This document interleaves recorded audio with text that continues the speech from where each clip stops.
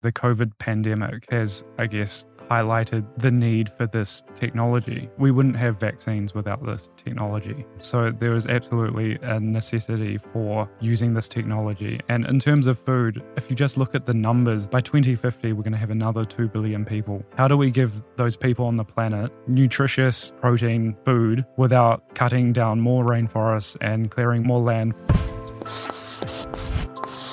Welcome to the Proof Podcast, a space for science-based conversation exploring the health and longevity benefits that come with mastering nutrition, physical exercise, mindfulness, recovery, sleep, and alignment. Facts, nuance, and trustworthy recommendations, minus the hyperbole. Hi friends, great to be here with you. I'm your host Simon Hill. I'm a qualified physiotherapist and nutritionist with an undergraduate science degree and a master's in the science of human nutrition. Today I sit down with Jared Raynes, a biochemist and microbiologist interested in changing the way the world sees dairy. Yes, that's right, Dairy 2.0, which he has his heart set on making possible with All G Foods, a fast-growing Australian company with a mission to create the next generation of meat and dairy. To give you a bit of an idea as to the caliber of today's guest, Jared is believed to be the first scientist in the world to produce a fully synthetic casein micelle using precision fermented dairy proteins. You'll find out exactly what that means in this exchange, but in simple terms, the 36-year-old proved that it was possible to recreate the protein structure of milk, which is what allows us to make the dairy products we love, without the use of an animal. In this conversation, we'll step through this process, the vision Jared and All G Foods have, and what this means for future dairy consumption. As a heads up, this is the first of several episodes I have in the next 8 weeks that feature precision fermentation. So consider this a bit of a primer into a new category of food that I believe is terribly exciting. The possibilities are endless. Animal-based protein without animals, not just dairy proteins, but egg proteins, collagen protein, etc., while using less land, water, and generating less greenhouse gas emissions. It also seems possible to bring these proteins to market within foods that have a much more favorable nutritional profile compared to the traditional animal source counterparts. While it's early days and there's no doubt a lot more research and innovation that needs to take place, it's this type of technology that leaves me feeling quite optimistic about producing enough protein to feed a growing population in a sustainable way, particularly given the forecasted growth for animal protein consumption in developing countries over the next few decades. With that said, I hope you enjoy this episode. This is me and Jared Raynes talking all things precision fermentation and the future of dairy. Take two, Jared. Welcome to the show. Thank you. It's a pleasure to have you here. When I say take two, we had a minor little glitch there with the SD card, which thankfully we got onto early. Thank you, Cameron. I have to say, I was thinking, an hour or so before you got here about our discussion on precision fermentation and really the future of dairy. And I sort of thought back to when I was in my mid-20s, if someone had said to me that one day we will have the capability of producing dairy, actual dairy, without cows, without goats, without sheep, I certainly would have laughed and I would have strongly thought that was not a possibility. But here we are. So I'm really looking forward to this conversation, and I come into this with a very surface level knowledge. So I'm glad that you'll be able to help educate me and the community on this space and why it's exciting. Absolutely. So I know that your background, you have a PhD in molecular biology and biochemistry. Correct. Yeah. Explain that. What's a biochemist interested in? What is molecular biology? Yeah. So biochemistry, I would describe as the chemistry that occurs inside the cell, rather than your traditional chemistry, where most of your listeners will kind of, I guess, conceptualize, where you have a chemist in the lab mixing two chemicals together. Biochemistry is all about the natural chemistry occurring inside the cell. And then in terms of the molecular biology, that's more around the DNA. So the DNA that makes up you and I, and how we can, I guess, change and manipulate that to produce things like proteins. Mm-hmm. And for you personally, Was this something as a kid you were sort of always interested in how, the science and organisms and nature and understanding things at a sort of deep level, or what was it that kind of led you down this path? I think, yeah, curiosity of just all science. So at university, I studied all sciences, and I guess it wasn't really until my second year where I started going down the stream of biochemistry, and that was really because of an amazing lecturer who's now Dame Professor Juliet Gerard. She is the chief science advisor to the Prime Minister of New Zealand, and actually ended up being my PhD supervisor. So she was a biochemistry lecturer and absolutely amazing, and she really got me excited about biochemistry, and that's when I started heading down it. What was the focus of your PhD? It was actually nothing to do with food. Okay. So I didn't come into the food space until after my PhD, but I was making self-assembling protein bio-nanomaterials. So it sounds like quite a leap towards, I guess, food, but basically we can take proteins and with a switch we can get them to assemble. And so we were trying to make self-assembling, materials made out of protein, and then adding enzymes to them so that these materials actually had some kind of activity on them.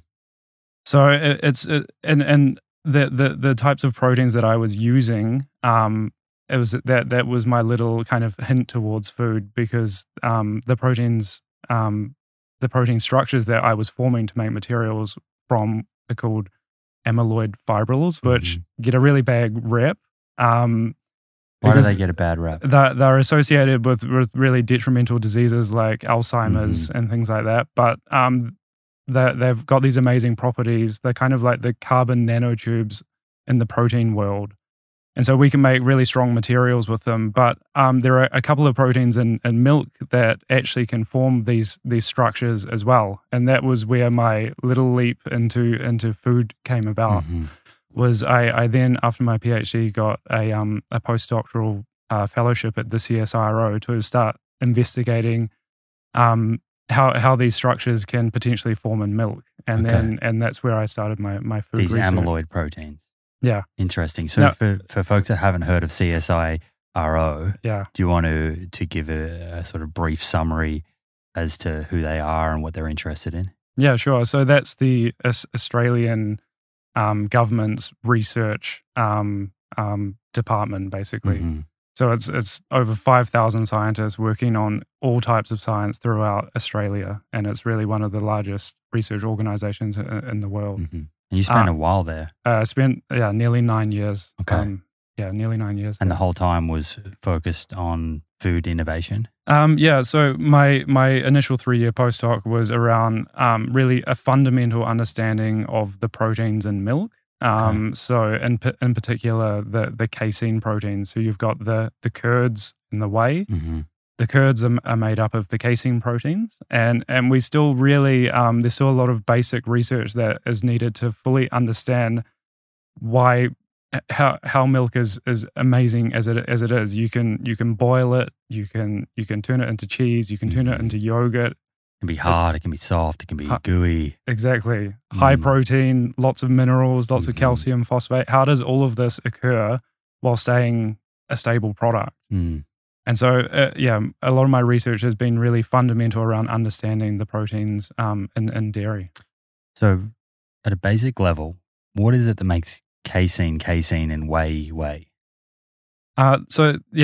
caseins that are only found in mammals. That's what makes us mammals, is that we produce milk, and in that milk are casein proteins that are totally unique in the protein world. And generally, when you have a protein, it's a very well-defined 3-dimensional structure that the protein forms. And this is based on the amino acid sequence that makes up that protein. With the caseins, they're totally unstructured. Well, I say totally unstructured, but they're very unstructured. We can't actually study their structure because they're moving around so much, and they take so many different structures that we can't actually kind of capture them in one structure to investigate. And what this does is allows them to kind of make this structure called the casein micelle. And this is a protein structure made up of thousands of individual molecules of casein, but it also binds calcium and phosphate and forms these larger kind of spherical protein structures. And it's actually the reason why milk is white. These structures are so large that they diffract light, and you see a white liquid. Even when you skim it, when you remove the fat. So if you look at your skim milk, it's still white. It's because of these large protein structures called a casein micelle. Interesting. So the research looking at dairy and dairy proteins, I'm curious, is there also research, presumably it's also the fat and potentially carbohydrates like lactose that also contribute to the texture and the taste of dairy. So were you also looking at the other components of dairy outside of protein, or were you more interested just in the protein side of things? Within our dairy sciences team, we were looking at everything, but my particular focus has always been around the proteins. Okay. And so you spent 8 odd years there. Yeah. And what were the kind of major, I guess, outcomes of all of that work that you did?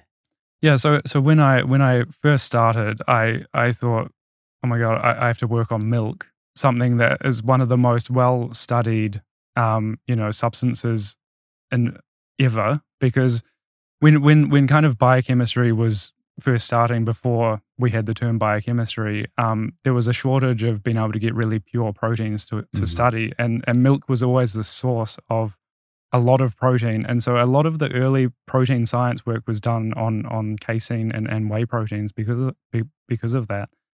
And so I started my postdoc. I thought, oh my God, like, what am I going to study?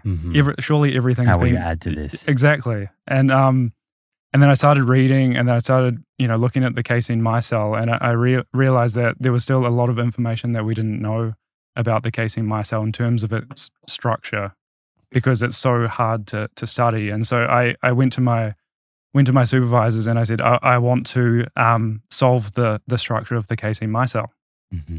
And they told me I wasn't allowed to do that because it was too hard. But it was very fortunate that we had a visiting scientist, Professor John White, and he's a pioneer chemist in Australia. And he specializes in a very special technique called neutron scattering. So we have one nuclear reactor in Australia located in Lucas Heights, and it's purely for scientific and medical research. And so you get neutrons out of this nuclear reactor, and there's a technique called neutron scattering, and this is a very amazing technique for studying things like the casein micelle, so unstructured proteins. And I told this visiting professor that I wanted to study the casein micelle using this technique, and he was like, this is amazing. I've been wanting to do this for the last 10 years. Let's do it. And then from that point on, I was allowed to start my research on the casein micelle. And so that's where I guess started using precision fermentation. Before it was known as precision fermentation, we were just using it to make recombinant proteins. And so my plan was to rebuild a casein micelle from the ground up using recombinant casein proteins so that I could exactly control how the casein micelle was formed, and then I would then be able to study it in really great detail using neutron scattering. So let's just back up a little bit. There's a lot of big words there. There is, yeah. Break that down for me. So at that time, what were you kind of envisaging that this work would enable people to do? Were you thinking about the precision fermentation industry that was going to come, and you were sort of trying to unravel this and almost reverse engineer it? Or was there another purpose behind this? The purpose was at the start just very fundamental. If we can understand the casein micelle structure, then we can understand dairy better and start thinking about new types of products and new types of, I guess, ways to assemble dairy proteins that we maybe couldn't have thought of without really understanding the structure of this casein micelle. And then once I started doing these experiments, and then very early on, Perfect Day, who is, I guess, the market leader in precision fermentation for food, Mm-hmm. they came out and said they were going to use precision fermentation to make milk. And I thought, wow, okay, I had been thinking about that, but it was so early that I didn't think it was really a possibility, as you said. Does that mean that they had already been looking into that casein micelle and sort of understood how to reproduce it? I'm not entirely sure. So the founders of Perfect Day, I think they're engineers by training, not dairy scientists or kind of protein biochemists, but they recognized that they could potentially use recombinant proteins to make. What's a recombinant protein? So it's precision fermentation to make protein. But it's just, we used to, outside of food, it's called recombinant protein production. So you're making kind of synthetic proteins out of microorganisms. Okay, so being able to produce a protein outside of an animal that an animal would otherwise produce. Exactly. Using this now sort of industry accepted term of precision fermentation. Exactly. Yeah. Okay, cool. So you do that project with CSIRO. Yeah. And what are the kind of outcomes? Where did you get to? It took me nearly 6 years to be able to assemble a fully synthetic casein micelle. I the first 3 years I was working full time, but I had other projects, and then after that, it then became a side project because it was really hard to get funding and time to do that because it was very, I guess, left field at the time. But what I managed to do is fully assemble a synthetic casein micelle and then study it using the nuclear reactor here in Sydney. And as far as we know, that's a world first that we were able to do that. And I presented that at the Neutrons in Foods conference in Sydney in 2018. So 6 years of your time thinking about this to be able to recreate a protein. That's a lot of time. Did you feel through that 6 years that you were always going to be able to get there? No, I came up here to do the experiment and everything went wrong the first time. And that's like a $50,000 experiment. So it took me a couple of goes to try and get it right. And I guess all of that time I was doing other experiments to learn neutron scattering with worldwide experts. And so I kind of needed that time to get to a point where I could actually get the experiment totally right in that one go and then actually do it. Neutron scattering sounds very technical. If and this is myself included, if someone's hearing that for the first time, what does that mean? How did that help you with kind of decoding this casein micelle? Yeah, sure. So if you think about having a glass of milk, and then if you were to fire a whole bunch of neutrons at it, most of these neutrons will go straight through because they haven't hit anything. A few of them will hit a casein micelle and they will diffract. And then we can measure that diffraction pattern. And then from that diffraction pattern, you can work backwards and look at the structure that diffraction pattern came from. And so this is kind of the number one technique to study casein micelles with. Interesting. Cool. So you do all of that work and you're at CSIRO for 8.5 years. Yeah. You could sort of decode this casein micelle. How critical is that component to what we're going to talk about today, which is precision fermentation and actually recreating dairy as we know it without the animals? If you weren't able to do that, would you be able to create animal-free dairy? You can create some kind of animal-free dairy, and this is what Perfect Day is doing. So as I said, the casein proteins are totally unique in the protein world. And they're extremely hard to replicate and make by precision fermentation. So there's a really hard scientific problem to overcome to be able to recreate these proteins so that you can even begin to recreating animal-free dairy.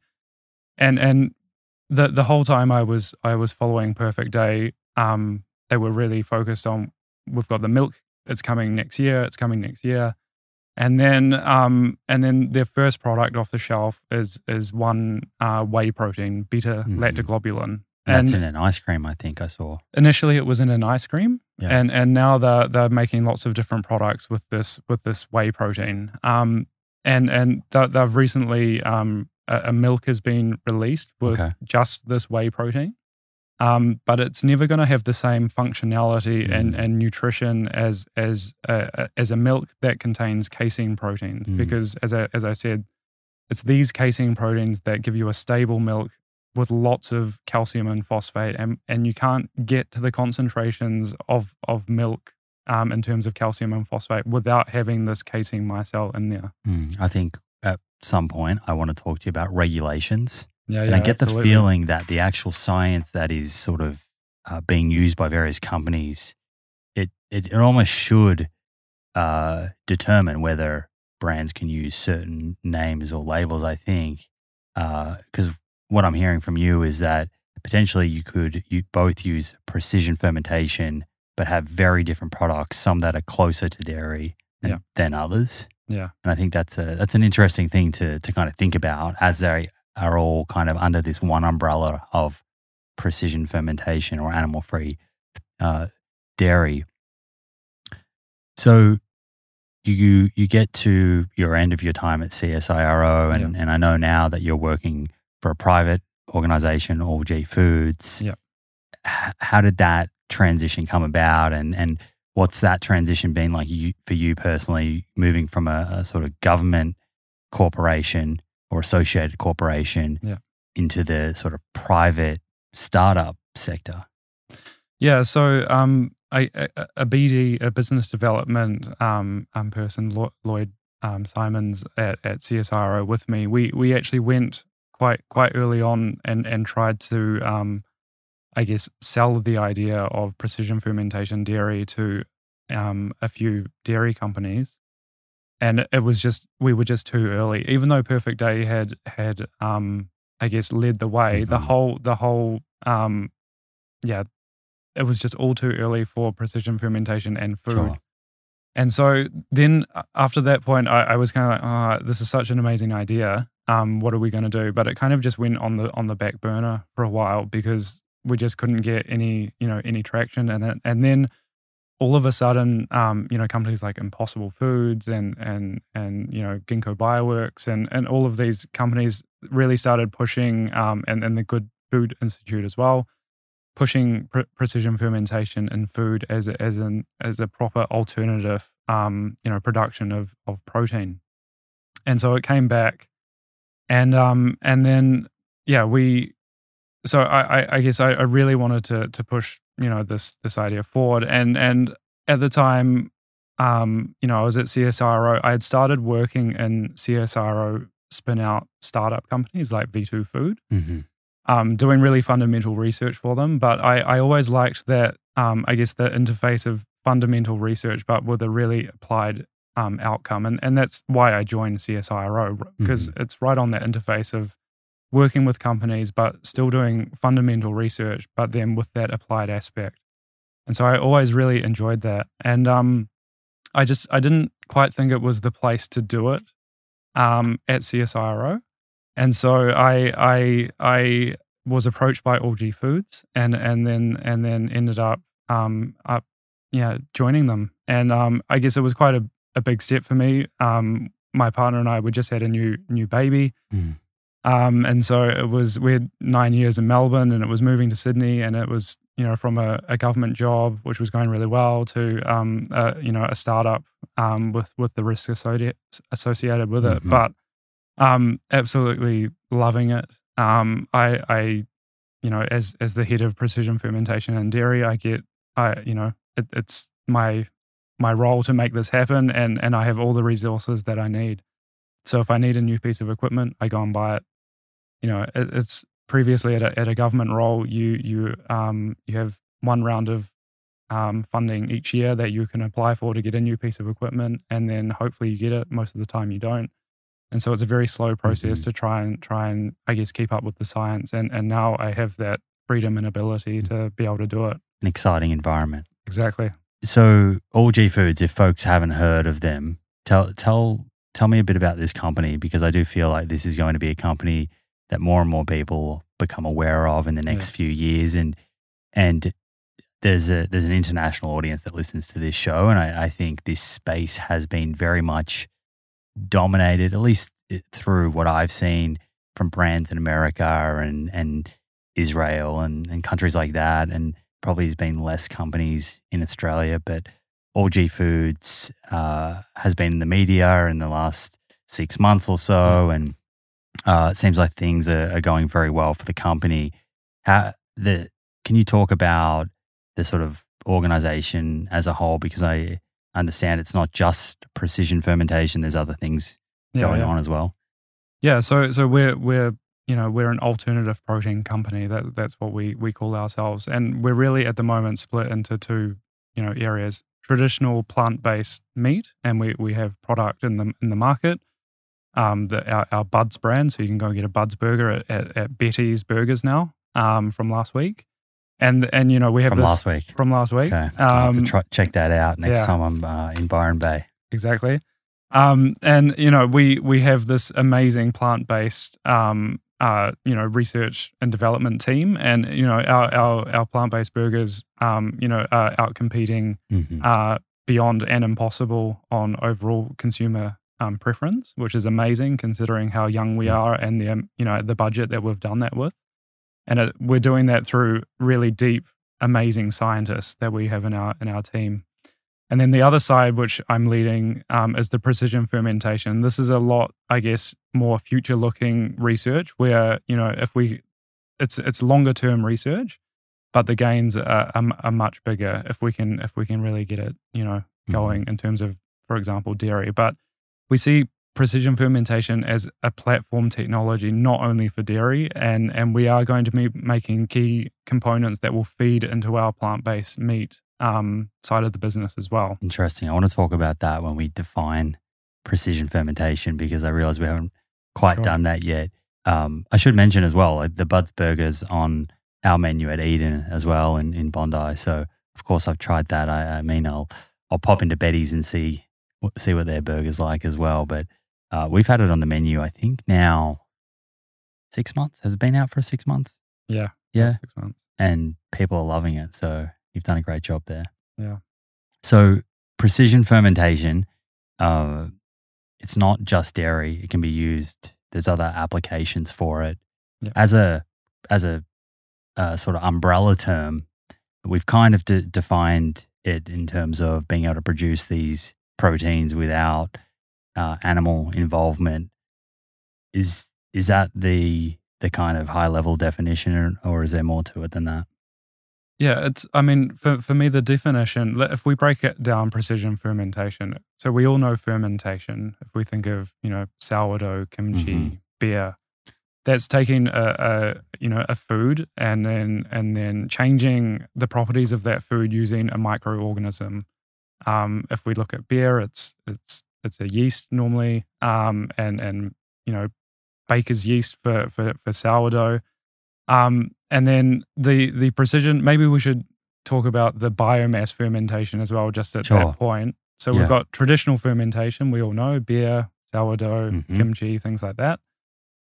Biomass fermentation is doing the same fermentation process, except the product that you're consuming is actually the microorganism that you're growing. Interesting. So like corn. Exactly, corn with a Q. Yeah. So that they do a fermentation, and then the microorganism then they transform into the corn plant-based meat. Yeah, and folks may remember that regular listeners, I had Paul Shapiro on, who owns a company in America called Better Meat Co., and they're doing the same thing or similar thing to corn, I think with different microbes. Exactly. But producing a similar sort of product. Yeah, exactly.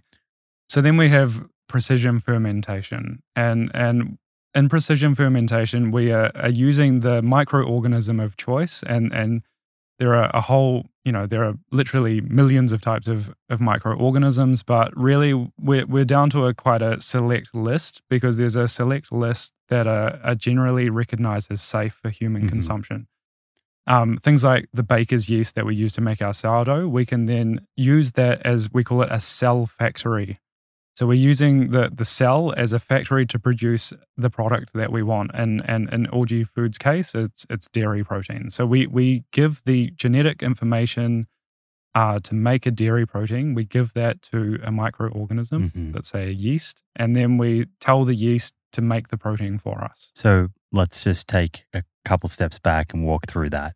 Yeah. So when you say you give that genetic information, is that the sort of protein DNA sequence? Yeah. So it's the DNA sequence, and you don't have to go and take any cells from a cow. We know the amino acid sequence of all of the proteins in dairy, and from that amino acid sequence you can work backwards and reverse, I guess, transcribe that into a DNA sequence, and then it's that DNA sequence that we then synthesize by like basically doing a chemical, what's the word I'm looking for?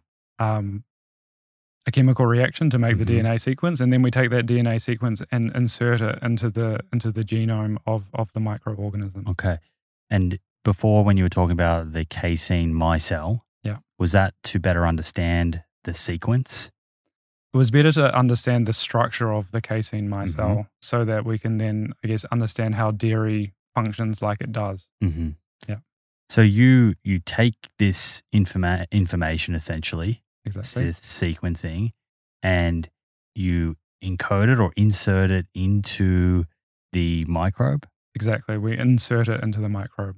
Okay. So, and this is done in a kind of brewery type setup? A very, very, very small scale test tube setup. Okay. So basically you can make the microorganism a little bit leaky. So it's still alive, but the cell wall that kind of protects it is a little bit leaky, and then it's able to take up the DNA sequence, and then you give it a little heat shock, and then it closes back up, and then it integrates that piece of DNA into the genome.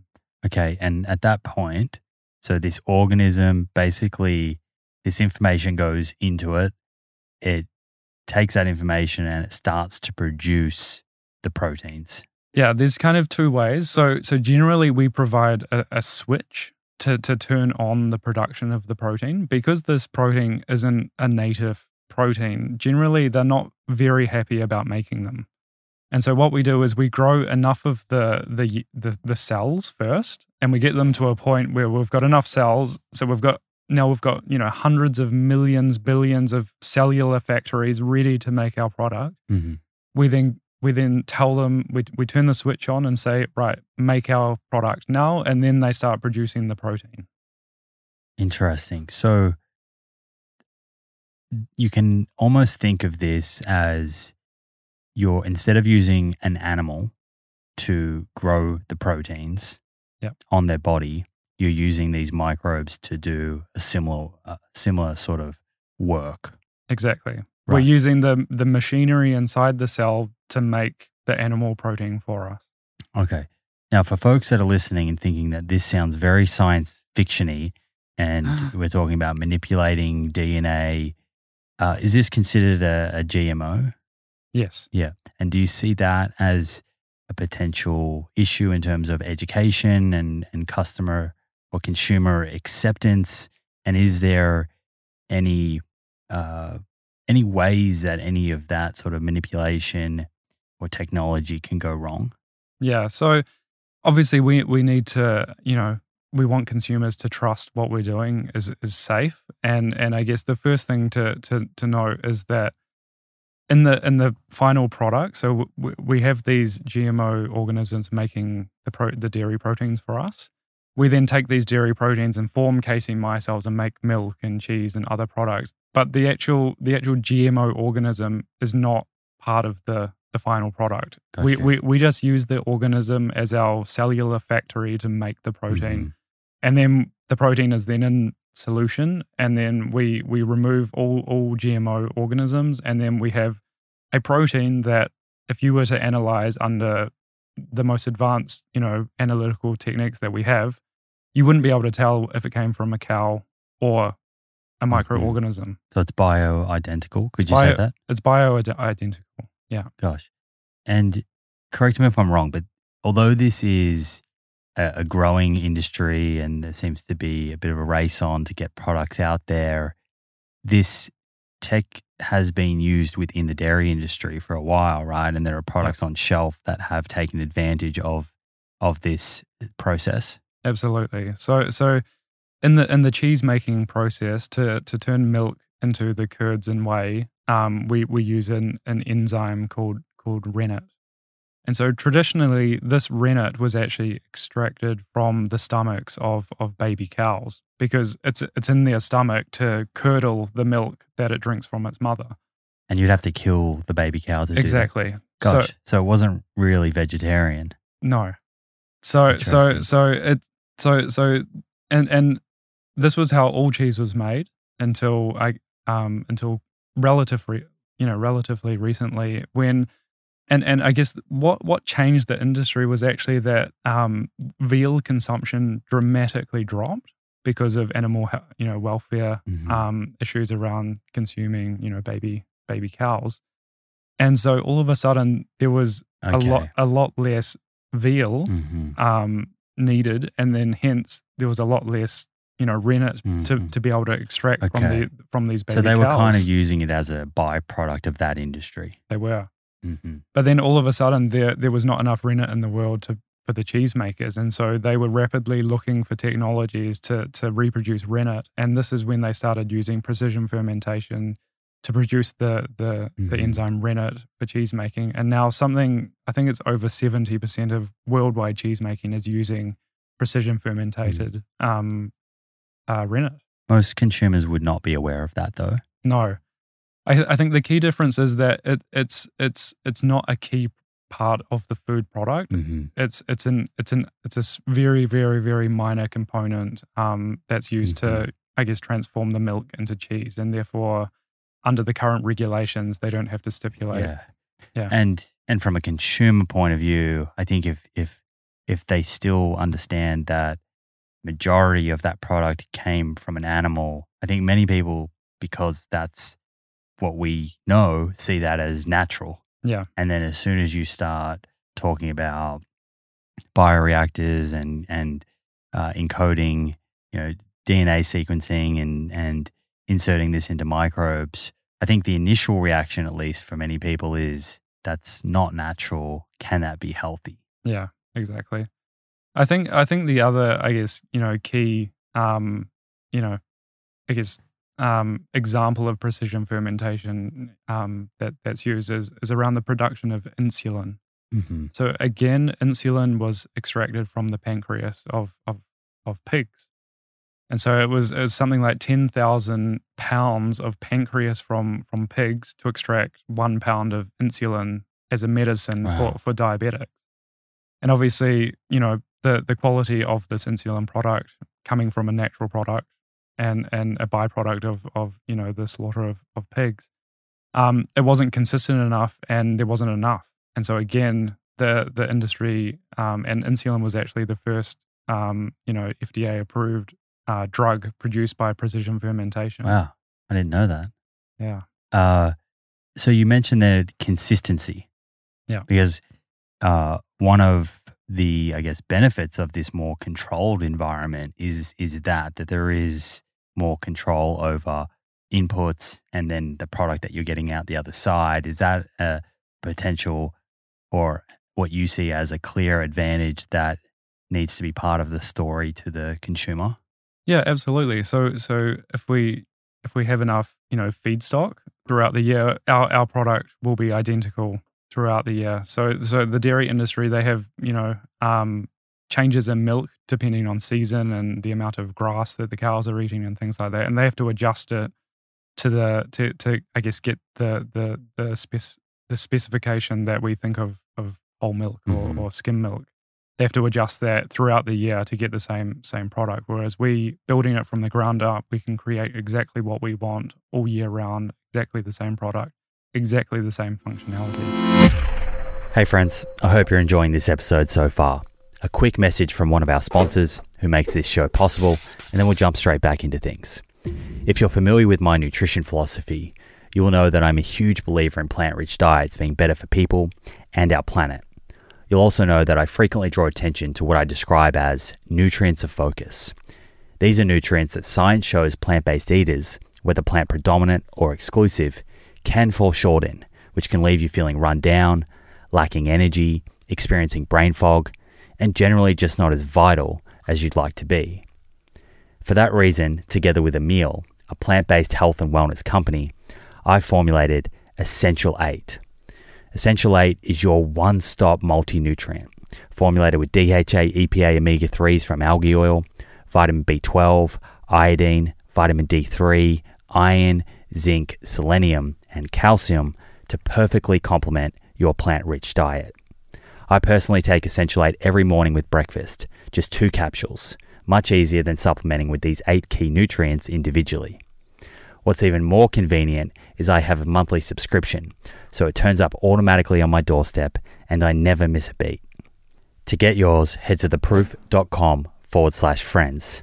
That's theproof.com/friends, where you'll find a link to purchase Essential 8 that will get you an extra 5% off your first order on top of the significant subscription discount. There will also be a link to this in the show notes. Okay, back to the show. And so tell me about some of the other kind of products that people are making out there at the moment with precision fermentation in terms of the kind of startup area, because I think I've seen collagen. There's a number of different kind of companies that have been established to kind of use the exact same process you're talking about, but I assume they're inserting different information into the microbe and perhaps different microbes. Yeah. So currently in terms of food, there are only 4 companies in the world with FDA approval to sell their precision fermented products, and that's Perfect Day, their whey protein. We now have the Every company who are selling an egg protein. Okay, so they're actually selling that now. It's commercialized. Yeah. Interesting. Impossible with their recombinant or precision fermented hemoglobin in their burgers, which is the molecule that is found in blood and gives it the red color. And then Motif Foodworks, who are making myoglobin, which is a very similar protein to hemoglobin found in blood. So those are the only 4 products currently in market in food. But there's lots of obviously startups working in the area, and we have things like honey, so precision fermented honey, cacao, coffee, obviously dairy proteins. That's what we're doing, and a number of other companies are trying to tackle that issue as well. In Australia, we have Nourish Ingredients focusing on precision fermented animal lipids. So recreating the lipids found in animals, but without the animal. And so, that's the range of products that people are currently working on. You mentioned then Impossible, and that gets me actually thinking about cultivated meat. I know they're not cultivated meat, but there are cultivated meat companies out there like Memphis Meats. Yeah. How is this technology, precision fermentation, different to what they're doing with regards to the meat products that they're developing? Yeah. So again, as I said, so we take a microorganism and we use it as a cellular factory to make the product that we want. In our case, protein. Cell-based meat is taking actual tissue from a living animal and then making that tissue, so muscle cells, replicate inside a bioreactor until you have enough actual tissue to then make meat products from. And so in that case, the actual meat cells itself are the product. Do you see overlap between these industries and companies kind of tapping into both to achieve a superior end product? Yeah, absolutely. I mean, you grow a massive muscle cells in a bioreactor, that isn't then just automatically a piece of delicious steak. You need fats, you need other collagen, you need gristly bits, you need so there's a whole bunch of I guess food technology that then needs to go into making that massive tissue cultured cells into an actual food product. And that myoglobin that you talked about, who's making that again? That's Motif. Motif. Are they a B2B or a B2C? B2B. B2B. Okay. So is that the type of ingredient that plant-based meat companies could use to, I'm assuming that gives a kind of meaty, metallic, sort of irony flavor? Yeah, I mean, is that the purpose? That's how the marketing it. But then I guess as a food company, you're then going to have to decide if you want to tell that story about where does that precision fermented ingredient come from, and then what does your labeling look like, etc. Which Impossible Foods has had to navigate. Exactly. So you mentioned there that there is some genetic modification involved in this, but the end product is free from any GMO material. Exactly. But on the labeling, what happens? Is it considered a GMO product? Does that have to be declared? So currently in Australia and New Zealand regulations, it's declared as a GMO product. So it's classified as GMO derived. And so if you look on the Impossible label, it is, labeled as GMO. I don't want to throw you into the middle of what is clearly a huge argument, and there's vocal people on all sides of GMO, but as a biochemist, as a molecular biologist, what is your view on GMOs? Do we need to sort of, throw them all into the same basket as bad and negative, or is there a more nuanced kind of approach to this? I mean, I think the COVID pandemic has, I guess, highlighted the need for this technology. We wouldn't have vaccines without this technology. So there was absolutely a necessity for using this technology. And in terms of food, if you just look at the numbers that we, by 2050, we're going to have another 2 billion people. How do we give those people on the planet nutritious protein food without cutting down more rainforests and clearing more land for animal agriculture? How do we actually do that? Just it's a numbers game. And so we need technologies like this to be able to actually, feed the world in the coming decades. Yeah, I think most people understand that.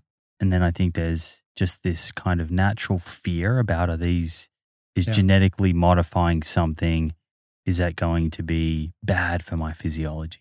Yeah. And I think it's again, if we come back to it and I give you the milk protein that we make using this technology, and I give you the milk protein from the cow, and you look out under them under a microscope and they're identical.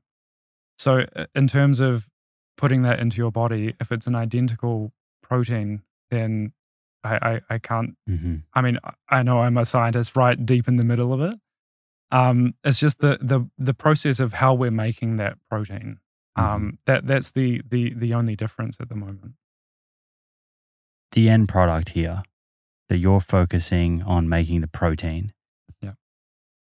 But in terms of creating a product for the consumer, I'm assuming OG is thinking about consumer products, or is it a B2B play? Both. Yeah. Okay, so you need to take that protein and also introduce some other ingredients in there in order to make milk or cheese, yogurt. What's the kind of plans there in terms of creating that end product?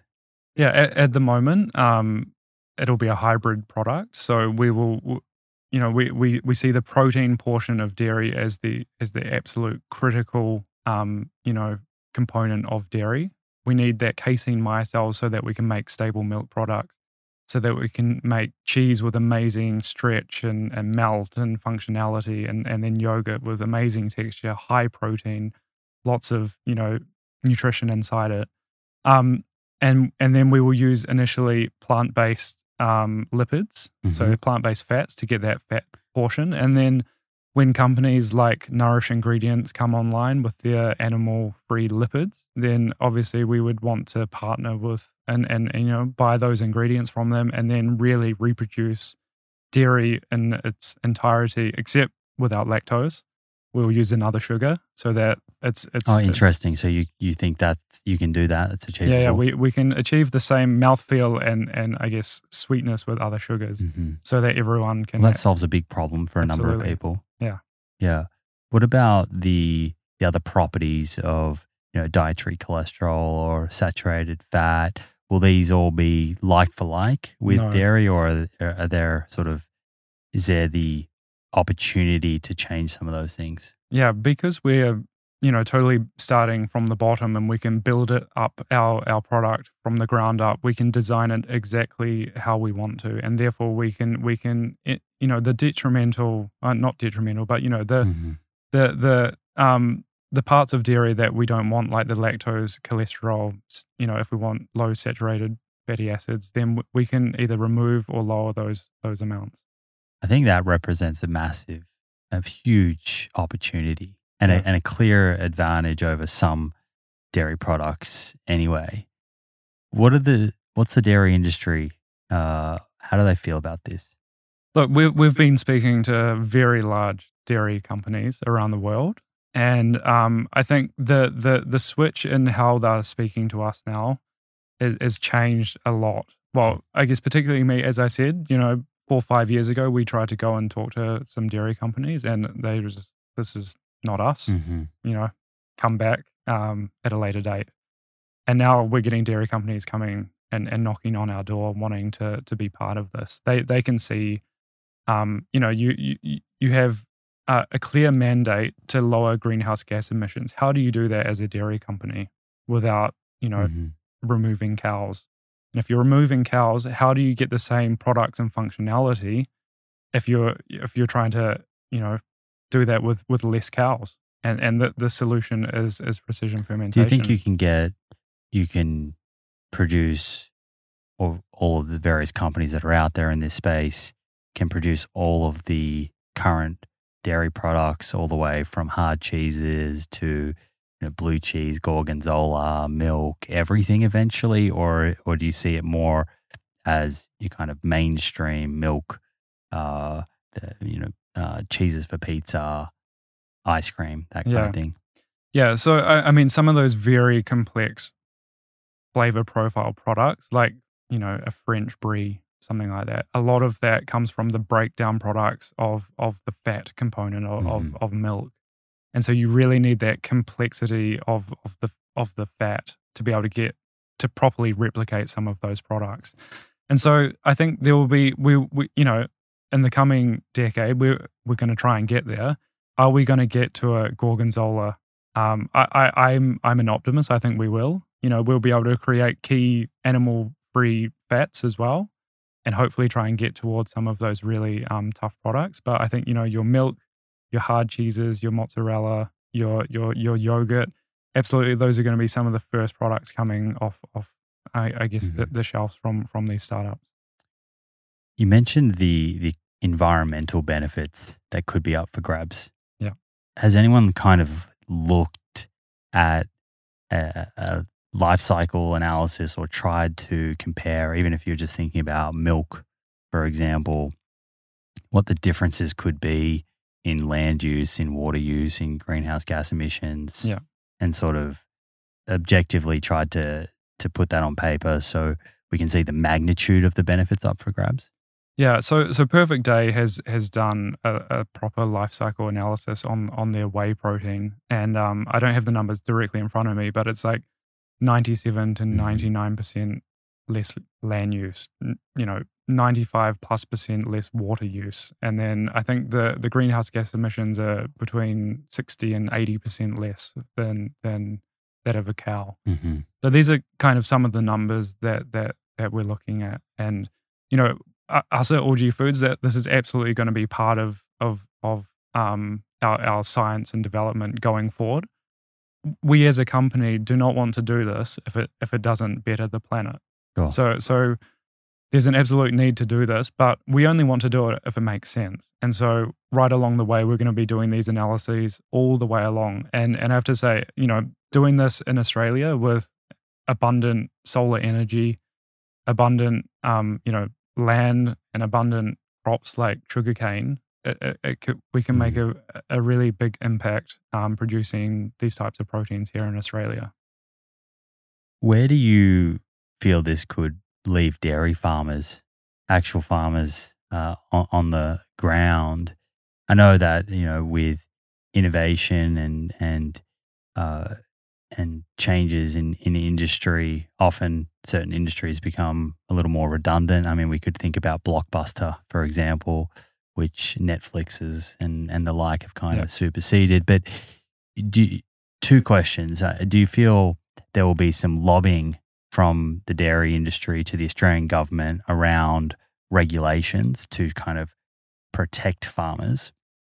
And second part, does the Australian government or just community in general need to help these farmers transition so that they can still be a part of the food system, but a more sustainable one? Yeah, look, in terms of if we just start with numbers, I was doing back of the envelope calculation, and we need 5 million liters of, was it 50 million? It's about 100 liters per person of milk. So if we look at, we've got 5 million people in Sydney. Mm-hmm. So they each drink 100 liters of milk a year. How do we replace that with this technology? We would need 500,000 bioreactors to do that. So, and that's just Sydney. And so 500,000 liter bioreactors. So in terms of numbers, to totally replace dairy, I think it's very far away, but could potentially happen very quickly. But we see us as a company, All-G Foods. We aren't trying to compete with dairy. We're going to be beside them. We always think there's always going to be a traditional dairy will most likely be around for a very, very long time. And we're going to be sitting beside them as another form of dairy that consumers can make a choice. And if that choice ends up being more towards us, then it will be, the market at play will dictate what happens. Has the Australian government had any sort of meetings to discuss labelling and the introduction of this type of product on shelf, for example, in a Woolworths or Coles? Not yet, but the regulations around, GMO-derived proteins, it's currently going under review with the Food Standards Australia and New Zealand, and at the moment it's out for public tender. So it's looking at changing the food law so that if you can prove that you've used a microorganism that's generally regarded as safe, and that your protein is proved to be identical to the natural protein, then you won't actually have to go through the regulatory process, which you currently have to go through because it's classed as a novel food. So Impossible had to go through as a novel food, but the regulations are looking at changing it. As long as you prove that it's identical and it's from a safe microorganism, there's no GMO in your final product, then you won't have to go through that process. But in terms of labeling, it's looking like it will have to be labeled animal-free or something like that. But this is still open for debate at the moment. And so you have a brand kind of underway with All-G Milk Cell, is that? Yeah, that's right. That's it. Yeah, it's I guess a starting brand to just get the imagery out of there, and then have something to talk around. And that's going to be a kind of full-fat dairy milk. Yeah.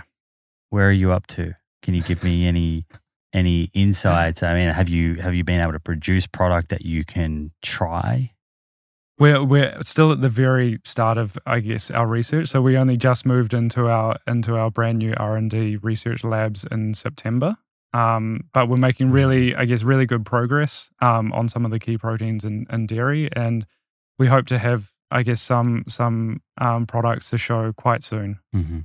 And something I didn't ask you, but we sort of alluded to it. You have to feed some nutrients into this system, right? Yeah. What are those nutrients or foods? Like, where is that coming from? Yeah, so I mean, you need a very simple carbon source, so something like sugar. So if we look at sugar from sugarcane, for example, we have an abundance of that. Sugar consumption is going down. We have amazing infrastructure for sugar growth in Australia, and so something like sugarcane could be the feedstock for the microorganisms. Mm-hmm. But there are companies around the world looking at waste products as feedstocks, converting those into a carbon source, and then feeding that to the microorganisms. It's interesting. Upcycling. Exactly. Yeah, that sounds like a good idea. So to help people imagine that, those sugars are essentially just a source of energy for those microbes to then get to work to produce the proteins out the other side. Exactly. When do you think Milk Cell will show up on the shelves? Look, it's a combination of, as I said, it's a really hard scientific problem, and then we have to be able to scale it, and we also need the regulations to come along as well. So we're hoping that the change in the FSANZ law will happen in the next year or so, and that will make our lives a lot easier. And then it's about how do we do this at scale? And, I want to go into that. And so we're obviously building partnerships at the moment before we eventually build our own very large manufacturing plant here in Australia to make Milk Cell. But we're looking, 3, 4, 5 year time horizon. So FSANZ is the Food Safety Australia, New Zealand sort of regulatory board, right? Yeah. So they regulate this. Okay. And when this product eventually hits shelf, where do you think the price will be? Is it going to be a little bit more expensive than traditional milk, with the hope that certain consumers out there are looking for a more environmentally friendly option? Yeah. Will it be sort of on comparable to plant-based alternatives? Where will it sit? Look, it's going to be a premium product. There's no doubt. So it's all about economic scaling, basically. So once we get to enormous scale, we can get the prices down dramatically. But those first products they're going to be more expensive than your obviously your $2, $3, $4 a liter dairy milk. But we don't think we're going to be miles away from it. I kind of remind people that, you can buy camel milk. Camel milk started at $25 a litre when it was a very... Camel milk? Camel milk. I think I have seen that, but that sounds awfully strange to me. It's actually very good. Okay. Yeah. But camel milk, it was a very small industry. It started at $25 a litre. Now it's down to about $10. Interesting. So there's a market out there for camel milk. Absolutely, yeah. Gosh. But yeah, so we're thinking around the, premium end of the dairy segment. And how long do you think it will take to scale, or do you think it'll be possible to scale to get to a place where you achieve price parity? We do, yeah. Okay, and what's involved in that? Because you've mentioned scaling a few times, and I suspect that there are some technical challenges and personnel challenges in terms of recruitment. What's involved to kind of get you to take you from sort of bench level all the way through to being able to produce this on scale and supply the likes of Woolworths? Yeah, I mean it's a large undertaking, but we're already, I guess, thinking about how do we get there, and there's a few, I guess, key levers that we're looking at. So you have to get your microorganism producing as much protein as possible. So if you grow your, let's say, your 1 liter of microorganism, 50% of that is biomass, and then how do you get that biomass producing as much protein as possible? If you get them to make double the amount of protein, all of a sudden you've got double the amount of protein for the same, reaction vessel size. Do those microbes, a little bit like a kombucha, how you often take the mother and you kind of use that to create another batch of kombucha. Yeah. Is that the same sort of setup here, or are you using new microbes every time? Yeah, you have your pure strain, you've got your best producing microorganism, and then you keep that alive and then you start from that same strain every single time. And this is what Guinness does. They've got their special strain of yeast for brewing Guinness. Same deal. And so the IP here, in terms of different companies producing milk in different sort of ways, is the IP in the microbe selection, or is it in the kind of information protein sequencing? Where does that lie? There's a few different places. So obviously, if you create a unique microorganism strain that is producing really large amounts of dairy proteins, then you don't want to share that with anyone.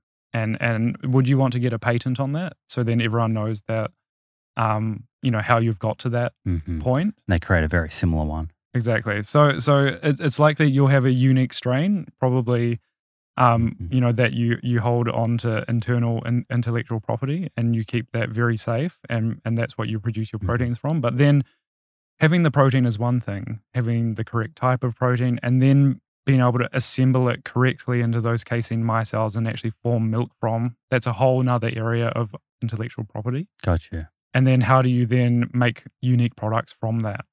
So it will be a little bit, I guess, like existing dairy now, where from brand to brand, if you pick up a Greek yogurt or traditional or just milk, there is slight differences in terms of the flavor and texture. Yeah, absolutely. Just like the flavors of different plant-based milks are slightly different. Everyone will have their own unique take on what they think a consumer wants as or perceives as milk. But the overall characteristics will meet a sort of agreed upon definition of what dairy constitutes. Well, I mean, I guess that's up for speculation at the moment. And I think, we're going to have to really look at that point quite hard. Like what does a consumer want and see as milk? And we think we will try to get as close to, cow milk as possible in terms of the amount of protein, the amount of nutrients, minerals, vitamins and things like that. And just to clarify, theoretically, this could be labeled as a vegan product because there is no animal inputs at all. Technically, yes. So again, it's brand dependent. So Perfect Day, they're pushing that their product is vegan, and I guess there is no animal involved, but the protein is identical to an animal protein. So it's a nuanced, I guess. Because it depends on what someone's definition of vegan is. Exactly. Right. And Fazans don't make a definition of vegan because it's very difficult. So So animal free is probably a kind of uniform definition that many companies will use. We think so. Yeah. Cool. Getting the production facility set up to do this. Yeah. That sounds like that's going to be a bit of a mission. Yeah, absolutely. So it's very costly, a lot of time, and then you need really advanced personnel to be able to run what's effectively a very high-end brewery. What kind of talent do you need to set something up like that? We need everything at the moment. So there's a massive shortage, particularly in Australia. So we need people right at the very front end, so strain development and I guess synthetic biologists, and then process engineers. How do we get that microorganism to maximize its growth and output just through how we grow it? And then how do we run this massive plant? And what does that look like? It's an exciting time, though, if you're a young scientist these companies like OG Foods are going to need all sorts of people. Yeah. People with business degrees and marketing degrees, but it's exciting to be able to, and it must be exciting for you to step into a company that is moving quickly and stands to have a very positive impact. Yeah, there's no better time to be a food scientist or part of food at the moment, I would say. So you're happy with your transition out of very much so CSIRO to OG. What about the story? We mentioned before this could be a little tricky, I guess, in terms of marketing and trying to educate consumers, there are a number of different moving parts here. Firstly, all of a sudden, a food that people thought was coming from animals is not. Secondly, there is the kind of deep science that's involved, and there's all sorts of narratives and fears associated with that. How at OG are you thinking about telling that story from a marketing point of view? And this may be not your department. I appreciate that as a scientist, but in your view, what would be the best way of kind of putting this product in front of someone and having them very easily, understand it and feel comfortable in buying it, and not just feel comfortable in buying it, but feel compelled to buy it? Yeah, I think for me, it's really about no compromise. So at the moment, you go to the supermarket aisle, and there's a compromise you have to make if you want to consume, for example, a plant-based milk compared to a cow's milk. So you're either compromising flavor, functionality, nutrition. Mm-hmm. And so if we can provide a product that you look at the back of the label and it's really hard to see the difference between cow's milk and our product, then I think that's where we need to be. And then you use milk exactly how you want to be able to use it. You froth it for your latte, your flat white. It's got the same amount of protein. It doesn't crash out when you pour it into your hot tea or your hot coffee. You can make cheese from it. You go, and I want to make yogurt at home with my milk. Okay, I can do that. It's the same product. That's what we're kind of wanting to position it as. Now, in terms of how do we get the consumer to then try it? Well, if I see a product obviously I'm deep in the game, so very biased. But if I see a product and I look at the label and it's in a glass bottle and it's well suspended, it looks like milk, tastes like milk, same nutritional profile, I'm going to try it. But there's obviously a lot of consumer knowledge that we need to build around this technology, and that it's safe, and that we've been using it for a very long time. Mm-hmm. And lots of medicines and drugs are approved that come from this technology. But there is obviously a lot of consumer knowledge we need to build. And I think Perfect Day has helped us. They're first in the market, but very US focused at the moment. But they're kind of building the narrative around the segment, and we need to decide if we agree with what they're doing and we continue, going down the route that they're going down, or whether we need to change the marketing angle. Yeah, and I think that's a great point in that there's a lot of different companies in this space, and I'm sure it's easy to fall into the trap of seeing each other as competitors, but in many ways are allies. Yeah, absolutely. In a completely new but very exciting market that's emerging.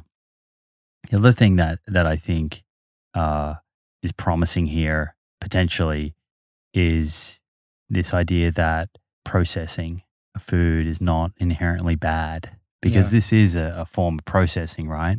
Yeah. And I think there is a little bit of resistance out there when it comes to quote unquote processed foods.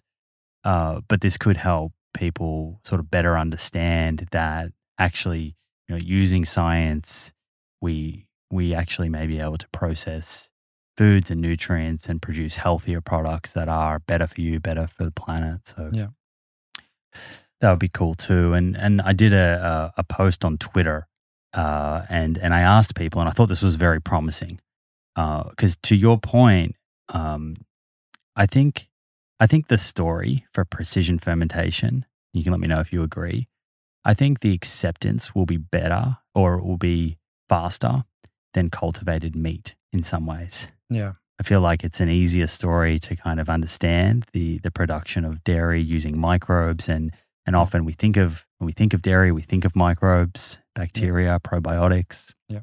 But I did this post and I asked people, what would they choose if they had the option of bioidentical dairy that was animal free, or dairy derived from a cow?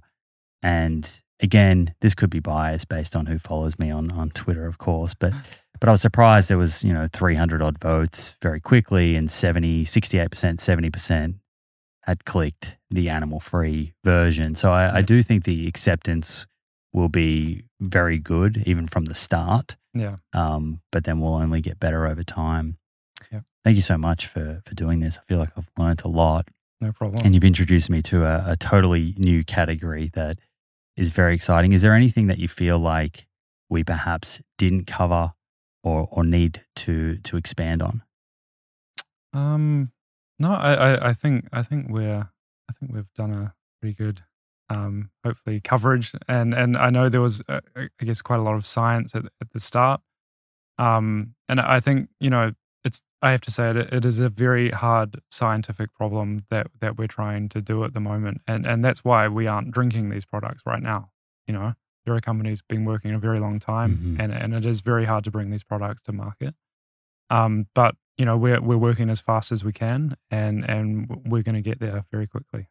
I'd like to have you back on when you are a bit closer to having a product ready to try. Absolutely. And we can sort of continue the conversation and carry on with everything that you've learned between now and then, and share that. Thanks very much for doing this. Thanks for having me. And come back and share some more in the future. Absolutely. Thanks, mate. Cheers. Thank you for joining me for this episode and your interest in science-based conversation.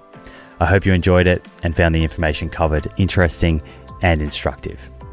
If you did and you'd like to show your support for the show, please subscribe to our YouTube channel where you can stay up to date with new episodes and watch them in video format. Yes, the full-length videos.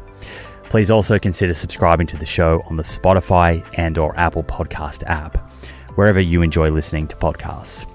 You can also leave a review on Apple or Spotify. Again, a great way to support the show and make our content more discoverable for others to enjoy and learn from. If you have any comments about the episodes, suggestions for future episodes, including guests you'd like to see on the show, or questions that you'd like to have answered, please leave those in the comments section on YouTube. I myself and my team will take note of these comments when planning future episodes. Finally, the best way to support the show and receive discounts on products we love is by checking out our sponsors at theproof.com/friends. Enjoy your week, stay well, and I look forward to catching you in the next episode.